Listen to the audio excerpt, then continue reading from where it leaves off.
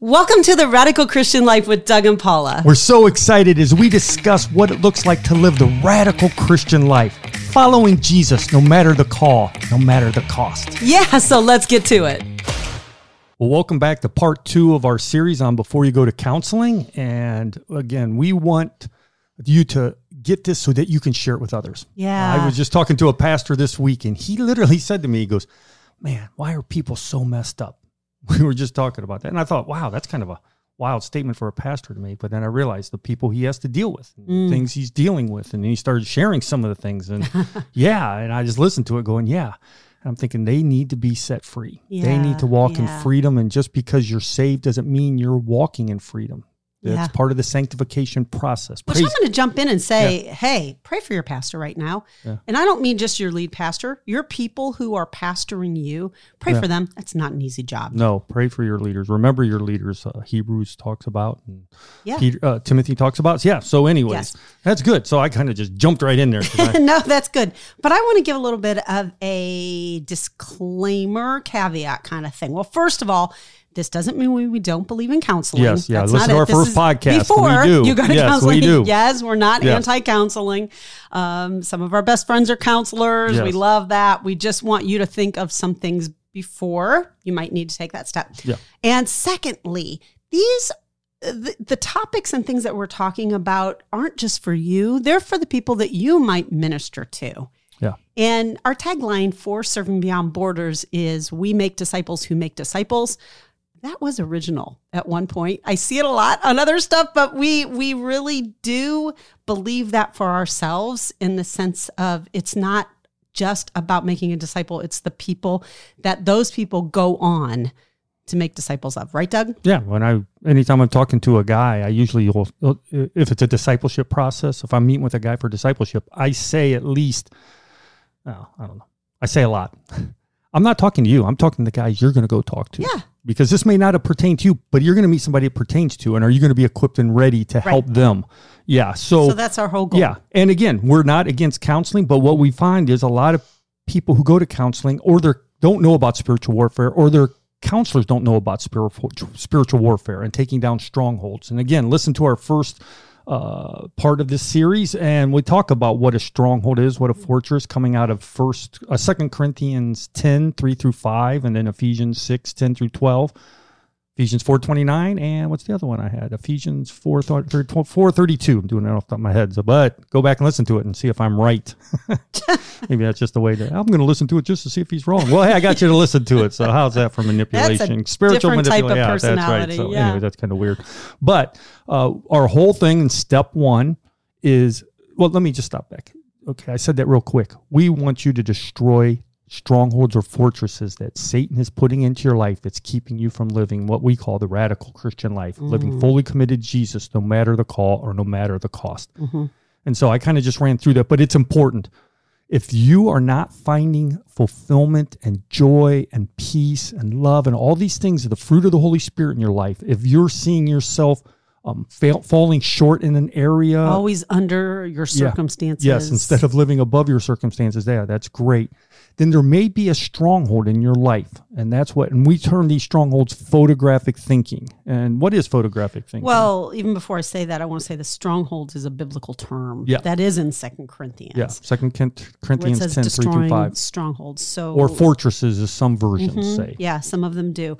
So when we talk about these things, we always come back to the point of we want to be biblical. And so this is biblical. Yeah.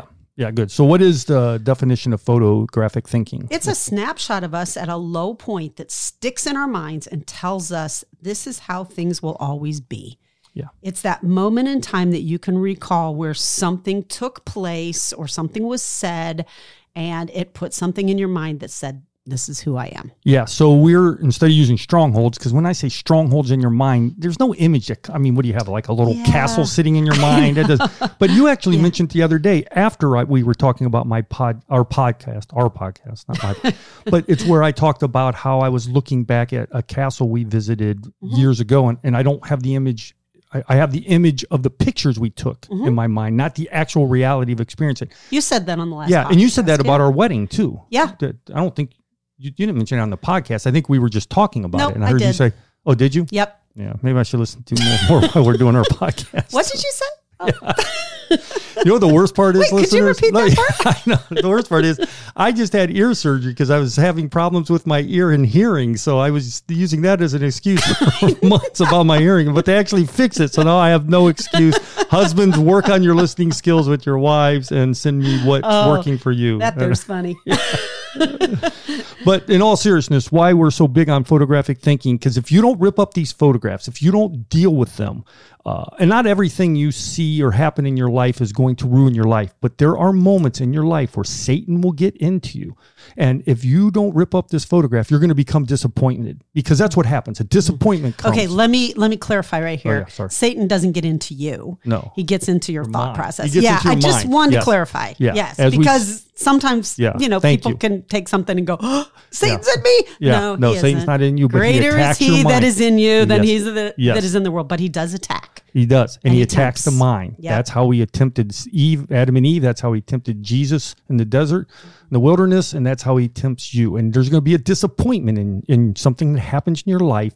And he's going to try and use that disappointment to put a photograph in your mind. So you start looking at that photograph instead of looking at reality, or even worse, instead of looking at God's word, which is Right. reality, I guess. Yes, So it's yeah. not either or.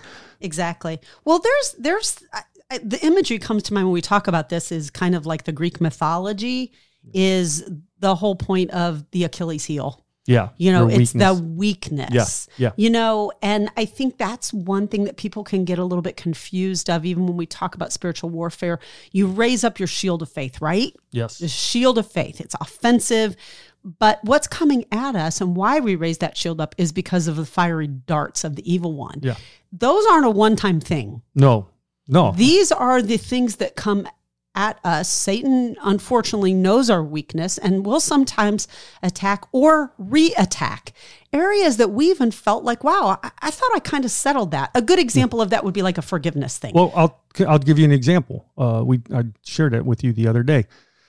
I had a photograph that was put in my mind by a 6th grade teacher that I was never good enough. He called my mom in for a conference. He's a failure. He's a disappointment. Basically, he said he's a disappointment. He doesn't live up to his potential. That was the words that I heard, and I was a failure. And that photograph stuck in my mind. And so the other day, we were at a place where there were people picking spots to sit at a table. And I made the joke, oh, nobody wants to sit around me because I'm such an intense guy. I just made some stupid comment. And you rebuked me. Like, what do you say that word of death? I did it privately, by the way. Yeah, he did. Yeah, you embarrassed me. I did, not but- he. yeah, Me. Yeah. And I only did it in front of one person, but that one person did not need to hear me say a word of death. And in fact, I didn't even need to say a word of death, even to myself, let alone other people hearing me. And you pulled me aside, and I realized there was Satan again trying to get into my thought. Nobody likes me. Nobody wants to be around me, and that. And what a lie from the pit of hell. I sat next to you. I know. You sat next to me, and actually somebody did sit next to me, and they didn't look disappointed. But what I'm saying is, even though I had ripped it up, it was trying to come back. Yes. And it was starting. So again, And that was a long, long time ago. So those are those things. So just don't think that can't happen. yeah. Because oftentimes it is. It's the weak point. Yeah, maybe we'll do this is a 4-part series. Maybe we'll do a part 5 where we talk about maintenance of That's keeping probably photographs good. ripped up. Yeah, But yeah. if you don't deal with this photograph, this disappointment that happens in your life, and you start looking at life through that, then what's going to happen is you're going to become discouraged. Yes. We talked about this last podcast. And then if you don't deal with discouragement, what does that become? Becomes depression. Yeah. Like you really do become depressed. We said last time of people just don't typically wake up depressed. No. Yeah, maybe, but there's something behind. Well, they it. wake up that day depressed, but there was they something do. that happened before. Something led up into that. So, yes. okay, stop. This is actually a great moment for us to think about. So, because we hear this a lot. I say it sometimes because I deal with depression, but I hear a lot of people will say to me, I'm depressed. I'm so depressed. We probably should just stop and ask, is there a photograph that hasn't been dealt with? Even when I wake up, in fact, you said something this morning because I was like, I'm kind of low and, I didn't feel like doing anything. And you're kind of like, well, just get up and do something. I was like, okay. And I got up and did something. And I was like, wait a minute, I'm not. Yeah, I'm a great counselor. Yeah. Yeah. It was actually a good moment. So if you're going to say you're depressed, you might want to step back and go, okay, is there a photograph? Is there something that happened in my past that put a photograph that I'm looking at life through? Right. Because if you don't deal with it, what does depression come if it goes too long? Well, it leads to despair and irrational behavior, which ultimately is self-harm. Yeah. Suicide would be the ultimate. Yeah. Or an affair or embezzlement. We talked about all sorts of things you can do. Start slapping your kids around. Things that literally you should not do. Right. Self-medicating. Yeah. All kinds of stuff. Yeah, exactly. And that's why this is such a big topic. Yes. Because we see so many people dealing with this, and we see so many falls in the church from people we're surprised at, thinking, man, I thought they had a relationship with Jesus and were walking well with him. And then you just see the disaster come, and we just realize they never dealt with this photograph. And that's our hope, is to help you with this. So that was step one, is identifying and just understanding about these strongholds or photographs in our lives. Yeah. Now we want to come to step two. Step two would be, how do we identifying photographs through words that we use and the things that we do? Yeah. So it's the idea of, okay, there's a photograph, or maybe you don't know. Maybe last time you left the podcast and went, I don't really have one. I don't really know. But we want to help you identify. Yeah. And if not just for you, but then start listening to other people and looking at other people and seeing, okay, maybe you need to counsel them. You can be a counselor. If you have the Holy Spirit and the Word of God, you can share techniques for people to help live in the freedom that God has purchased for them. Yeah. Okay. Yeah. But remember, you have to do it first. Yeah. You got to live it first. Yeah, before, you do. Yeah. You do. Yeah. So anyway, that's what step two is. We want to talk about the rest of this podcast is how to identify these photographs. Yeah. And I think one of the biggest dangers of photographic thinking is it's hidden. Yeah. It's not out there. No. Yeah. But it'll manifest itself eventually. And that's what we're saying with the irrational behavior. If you don't, it will always manifest itself. Yeah, that's true. Yeah, you're right. But other people don't see it. Yeah. It's hidden. Remember that? We said a great statement last week, and it was really impactful. I know you really liked it. Yeah, I love this. Every outward behavior is a manifestation of an inward brokenness that is usually derived from our past experiences. Yeah, so outward behavior, manifestation of inner brokenness from past experiences. Yeah. So every outward behavior, every addiction, every outburst of anger, every self-harm, self-medication, addictions, those things, it's because of an inward brokenness, some disappointment that happened in the past that put a photograph in our mind, and we start seeing life through that photograph instead of reality. Yeah. So, and I think you're hearing a little bit more about this preached than you used to, but most of us do not realize the power of words. Yeah. Yes.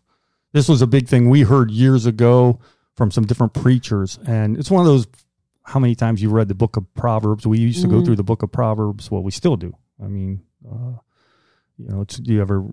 anyways, we read a lot, book of Proverbs a lot. And how did we miss Proverbs 18:21? It is such a profound verse. Yeah. Death and life are in the power of the tongue, and those who love it will eat its fruits.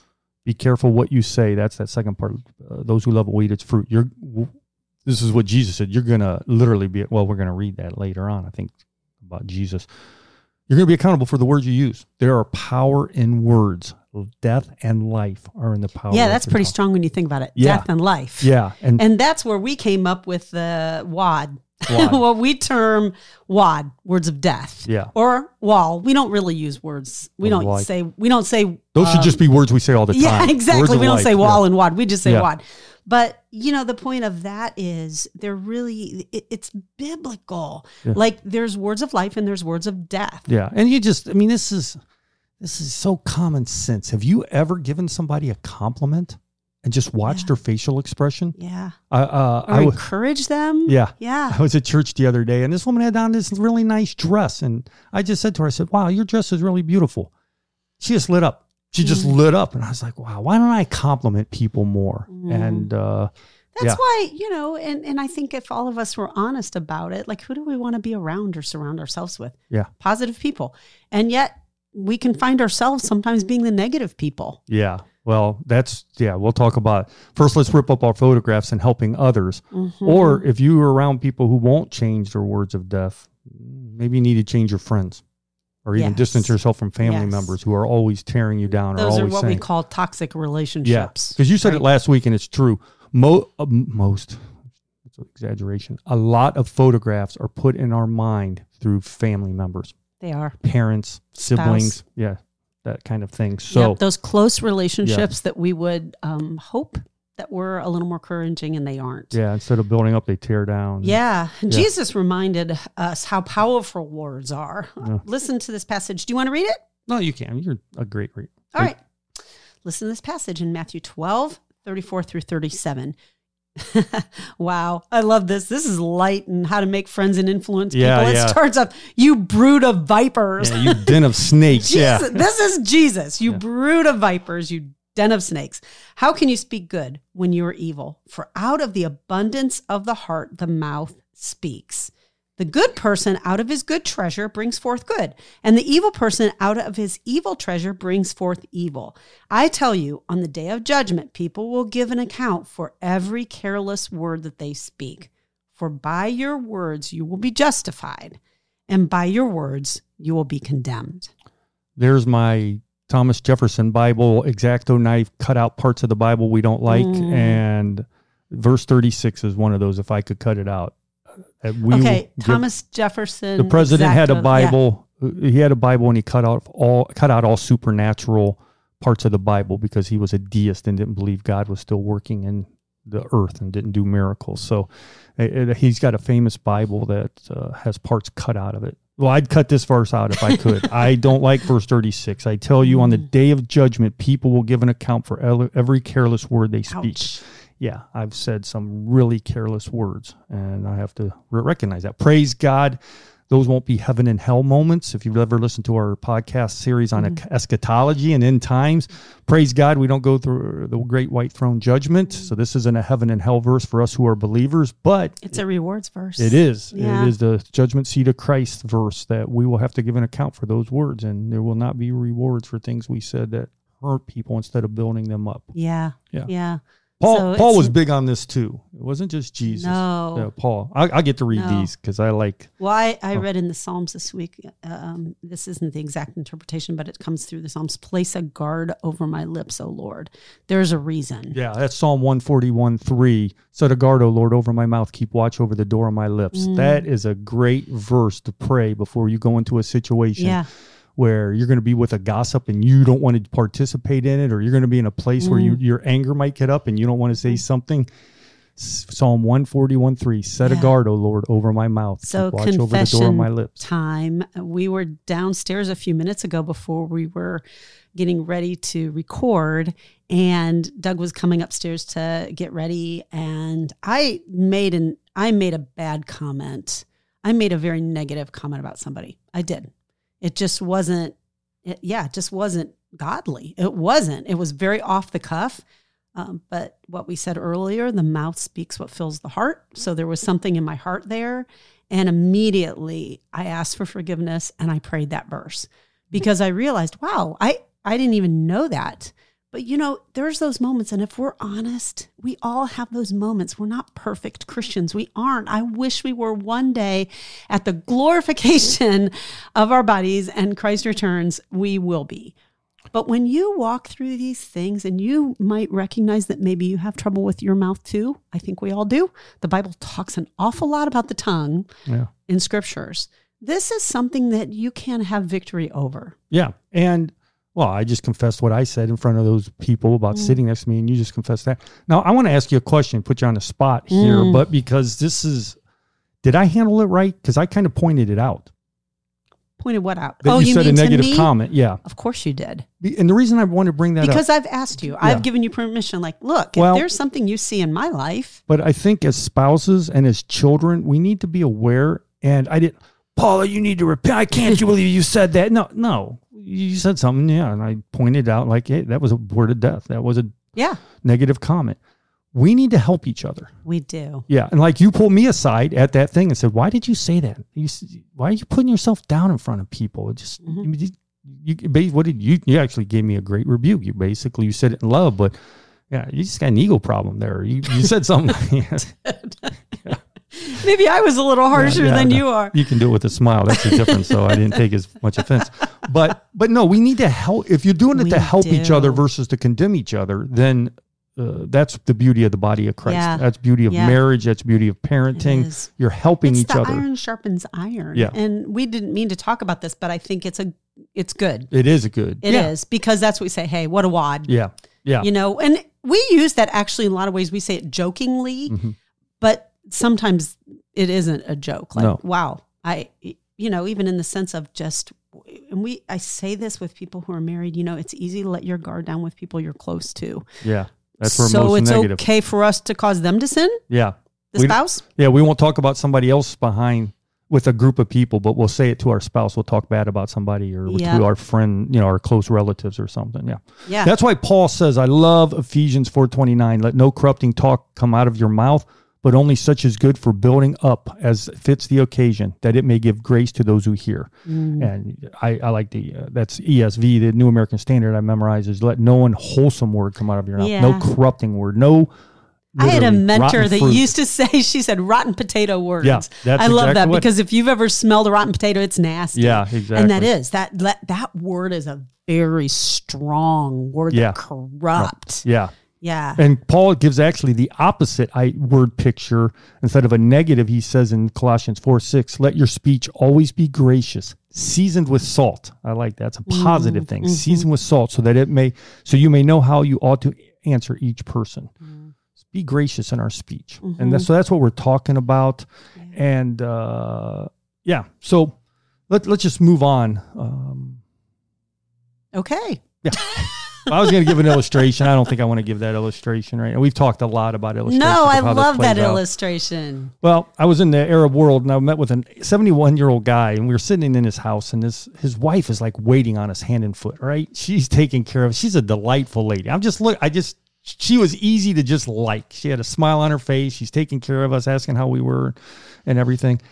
And then I asked how he met his wife. I just want to know. I always ask people their story, and I asked the story about him and his wife. And he literally said, it was the darkest day of my life. And just looking at her and just, why would you say that about your marriage? It was the darkest day of your life that you met your wife? Sarcastic after all these comment. years. And I think you're funny. Yeah. And I mean... Yeah, and somehow they stayed together, and I would attribute it to her, but it's just like, what a word of death over marriage. And maybe it wasn't just him. What about the young people who hear people talk like that? Why would I want to get married? So I can be an old guy griping about saying this was the darkest day of my life? Yeah. They can come out and funny. Words have meaning. Yeah, especially sarcasm. Sarcasm's so dangerous. Oh, yeah. Yeah. Can you go off on a minute for that? Well, I've said it so many times. Guys are great at sarcasm. That we like to just... I've heard people brag that they have the gift of sarcasm. Yeah. Like, oh, I wish my wife could cook like this. You're out at dinner and you're like, well, you know what? I hope she burns it next time and gives it to you. A little arsenic. No, don't do that. That's bad. That would be wrong. Wow. I said a little. I didn't say kill him. I just said, I mean, but seriously, guys just do that a lot to each other. Yeah. We feel like we have to put them down. In fact, I listened to a podcast by You know what it tells me? What? You know what it screams to me? Low self-esteem. Yeah, insecurity. It does. Yeah, it does. So don't do it. That's what we're saying here. Yep. Now, what we need to remember is you're going to hear people be negative, but don't let someone's bad bring out the bad in you. Yeah. Just because somebody's negative doesn't mean you have to be negative. Right. Don't go down that road. Right. So there's times, jumping back into my earlier illustration of the shield of faith, there's what I have said to people who are in situations where they can't really escape those people. Yeah. Might be a spouse. Yeah. Family member. Yeah. Work, coworker, that type of thing. I'm like, you need to raise up your shield of faith. Well, and you've seen those people, right? Okay. People are coming to my mind as soon as you say that. I know couples where you know who the negative one is. There is one who's a predominantly, because he's not just negative in his marriage, he's negative in life, or she's negative in life. She's griping about everything, blah, blah, blah, blah, blah, that kind of guy, that kind of woman. But then you see the spouses, you see the ones who go down that road with them. And they kind of take that negative. They're not naturally a negative person, but when they're with their spouse, they're just negative also. And then you see the ones who take the high road. You see the delightful husband or the delightful wife, even though the wife's great. No, it's not that bad, honey. They're trying to be positive. I admire those people. Yeah. Because like you say, they can't escape them, but they're not going to also let the bad of their spouse become the bad in them. Yeah. Yeah. So that's great. Yeah. So if that's you in that situation, we sympathize with you. It's not easy. No, it isn't. But that doesn't give you an excuse to sin. Right. Nobody gives you an excuse to sin. Yeah. You can be above that. Yeah. God Yeah. can lead you through that. So I'm going to do a test. I'm going to ask 2 questions, and I want you to tell me. Me? No, you don't have to. Put you on the spot. But I was listener. I was going to say, are you asking the listeners or are you asking listeners? Okay. I'm going to say 2 phrases, and I want you to think what is the first thing that comes in your mind. Okay? Ba, ba, ba, ba, ba, ba, ba, ba. Ready? Ready. The best is yet to come. Yes, the best is yet to come. Whatever you're going through in life right now, that's okay. The best is yet to come. Second, ready? Okay? Whatever's going to happen. You know what? Tomorrow, it's going to be great. Yeah, it is. Whatever, maybe next week, it's going to be great. What came to your mind when you hear that? Is your thing of, well, yeah, the best might come, but you don't know. Well, it could, but... Or yeah. Some caveat. Yeah. It's going to be great. Well, maybe. I hope.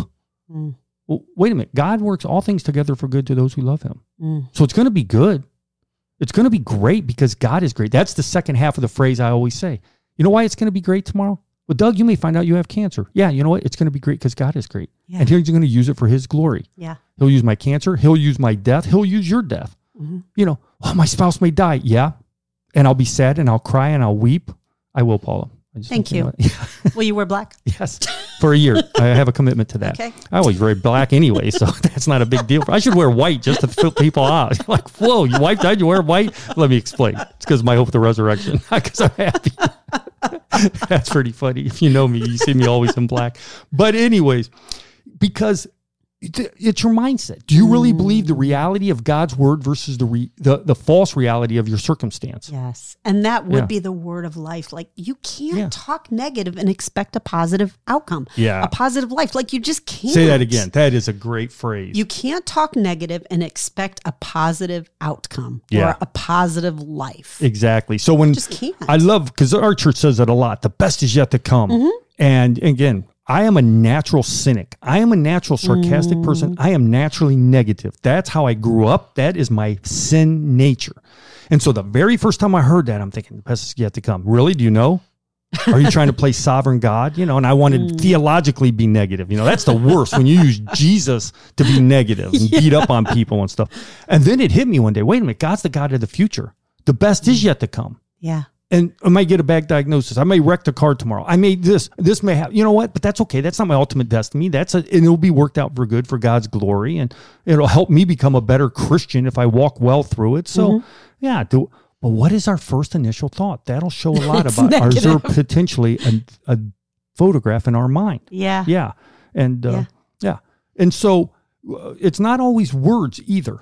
So listen to how people talk. Listen to how people, even ask them, if you want to you have fun with the family, just do this little phrase. Hey, what comes to your mind when you think the best is yet to come? Listen to what your spouse says. Listen to what your kids say. Listen to what your parents say. You know, kids, if you're listening to this, ask your parents. It's like, I don't know. It's going to be terrible. The world is going to hell in a handbasket. Yeah, exactly. You know, those old people. Yeah, run away. Run away. So anyway, but it's not always words. There's also actions. Watch how people live their lives. Yeah. And see, and you can see some clear examples that there's probably a photograph in their mind and the way they're living. Yeah. One of the things I would say about this is that zebras have stripes. Yeah. So we're talking about what does that mean? Yes. We're talking about habitual things. Yeah. When people act a certain way, it's probably, maybe sometimes, a part of the pattern of who they are. Yeah. So that means zebras have stripes. They have a pattern. Yeah. So I always remember that. We're out with some couple and I say something like, hey, let's go do this. This will all be fun. No, I don't think it won't be fun. You know, it's just something like that. And I was like, okay, zebra have stripes. She's not happy about anything. So why would I expect her to be happy about this? Okay. I can just, I know what I'm dealing with. Zebras have stripes. Yeah. So, but what are some ways patterns. we see these actions show photographic thinking? I think in our present culture, one of the biggest things we see this is in body image. Oh, yeah. It's almost like two extremes, right? People eating and not even caring about their health or anything, and they go to excessive bloatedness or hugeness because they got a stronghold there. I don't know what word to say. Or what's the other way you see it? Well, I would say excessive working out. Yeah. Where it's not just a health thing. One of the examples would be an outcome of this would be when we see people that suffer with anorexia or bulimia. They actually have taken on somebody else's words. Yeah. So their own words maybe aren't words of death, but actually what they've done is they've taken on a word of death that somebody spoke over them, that photograph in their mind, and now it's coming out in their actions. Yeah, you're looking at them. They are literally skin and bones. They are literally killing themselves and starving themselves to death. But if you talk to them, they're fat. They're ugly. Yeah. And you're like, man, that is a clear photograph. But it doesn't always have to be that extreme. No. Some of these people working out are so obsessed with working out because they've got a body image issue because somebody said something to them that if they do this, if they work out to this point, their muscles are this big or they're this toned or whatever, now they're going to be beautiful. Right. And that's in the mind. There was a famous singer back in the day, Karen Carpenter. They were the musical group, the Carpenters. And I just always remember this. She was a beautiful young woman. And somebody said to her, "You're a little chubby," because for, the album covers and all this thing. And she died of anorexia. Yeah. And an early death because one thing that somebody said to her. Yeah. And the flip side is, okay, that's one extreme. We talk about working out, but the people who don't even, you see these people, we call them slobs, right? Let's just be honest. You see the way they dress, the way they look, and it's like, why would you present yourself so horrible to the world? You don't take yourself, there's no pride in how you look, and there's another extreme. What photograph is in their mind that, like, you're never going to mount anything. You're worthless. Oh, you're just a fat pig. Somebody said some horrible thing to their mind, and that's how they think of themselves. Yeah. So they just let themselves go. Yeah. And those are examples. Right. And it's kind of both sides of the pendulum swinging toward a photograph that's been planted in their mind. Right. There's some other ways we can see this. Yeah, I think sometimes, these are funny things because some are very obvious and some aren't. Yeah. I was trying to think through some of the ideas or things that I've seen. I would say those who have an extremely competitive nature. Yeah, they can't lose. They'll do whatever to win. Right. Yeah. Yeah, and I will do whatever it takes. Oh, yeah, we know people, there's people you don't want to play board games with. There are people you can't play just to go out and have fun. Let's go out and play putt golf. Next thing you know, it's a fight, or there's, balls and clubs being thrown all over the place. Because what? We're just having fun. No, they can't have fun. They have to win. Well, wait a minute. That's probably a sign that something happened that put a photograph in their mind. If they lose, it's not they lose. They're a loser. Yeah. Yeah. We saw an example of this watching a trailer the other day. Yeah. Or a documentary. We love documentaries. Yeah. And by the way, YouTube has some great documentaries on there.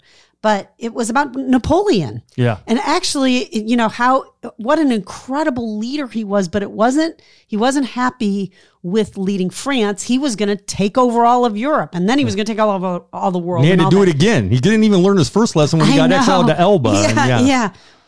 But it was really interesting because in the documentary, it was talking about how he was bullied at military school. Yeah, that set him. And so out of that, he became an obsessive, I must win. And he spoke Corsica, or whatever the language of Corsica, and Italian. That's how he grew up. And then when he learned French, he always had a little bit of an accent. And when he went to school, they laughed at him. And so that kind of put him in the... always had to show himself and prove himself. And you see the extreme of that. Now, again, okay, if somebody's saying they're going to conquer the world, that's a pretty clear sign he has a photograph. But again, does somebody so utterly competitive because something happened? Was there something in their past that they thought they were going to be a loser if they lose? The difference. And, you see that in somebody or in yourself. You might want to do some searching to see if there's a photograph. Something happened in your past that needs to be ripped up. Exactly. Another thing would be it's actually almost the opposite. Somebody who's extremely passive. Yeah, they never say anything. Won't share their opinion even if they're asked. Yeah. That type of thing, and that could come from the background of somebody saying to them, "Well, that's a stupid thing to say." Yeah, you had a sibling who always dominated you, and always, they were the ones who spoke. They're the ones who took the last piece of cake. They're the ones who did, and you just got into I'm not as good as my brother or sister, or I can't compete with them. So you just became docile. And so you became passive, and that's a sign that there's a photograph in your mind that needs to be ripped up. And no, you have opinion that's valuable that people need to hear. It's okay for you to step into a situation. It's okay for you to speak up. And that's a sign that you've ripped up the photograph. Yeah. So, yeah. And I think one of the other ones would be the approval seeker. Yeah. You know, for those who haven't been praised, or they were praised for something that they felt like they had to do this in order to be accepted. Yeah. So how would that come out? Well, I think one of the ways is this actually always happens. It often happens in parenting. You see this with parents. It's part of that growth cycle of somebody young and growing up. So maybe they're never praised for anything, or they're praised for what the parents want them to be praised for. Yeah. And so they think they have to perform. Yeah. I have to be this because this is what's important to my parent. Yeah. And you see this all the time. I worked with a guy way back in the day in a church whose dad wanted him to be a professional golfer. And it's something that he never made it on the tour. He tried to go on the tour, get his card. He didn't make it.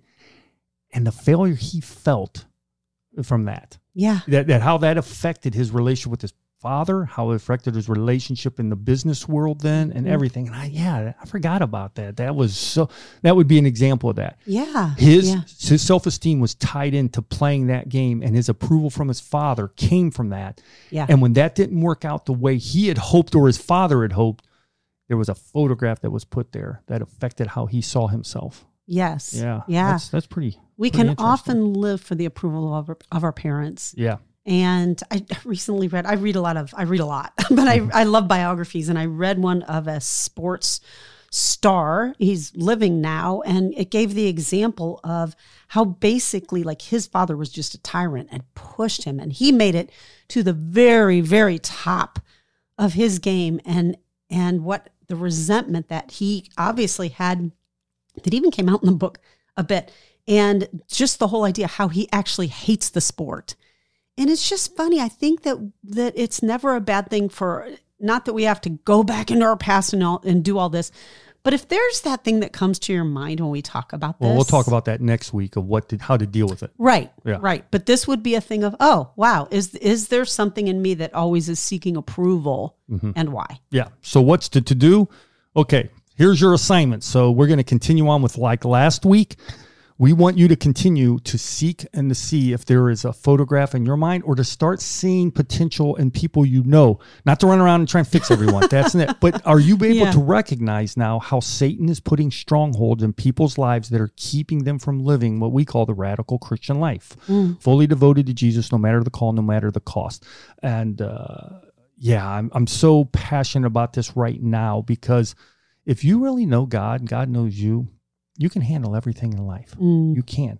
But if you don't see it through God's eyes, if you don't see reality through God's eyes, but you're seeing it through this false lie, this stronghold, this photograph that Satan has spoken into you, well, then you're going to end up becoming disappointed, or you're going to become discouraged, you're going to become depressed, and it could lead you to despair. And some of you right now listening, you may be depressed. This is your time to start searching and seeking and asking the Holy Spirit to reveal this to you so you can be set free. So next week, we're going to talk about the steps to ripping up these photographs. But right now, we want to just leave you. Are you honest enough to see the truth in your life? Do you have the joy that Christ bought for you on the cross? Thanks for listening to the Radical Christian Life with Doug and Paula. I think it's at this time we're supposed to do some pitch like hit the subscribe button or donate. But we just want to say, do what you want. We trust way more in the sovereignty of God than in the Christian industrial marketing complex. You just keep living radical for Jesus, and so will we. And let's watch how he blesses us all. We'll see you next time.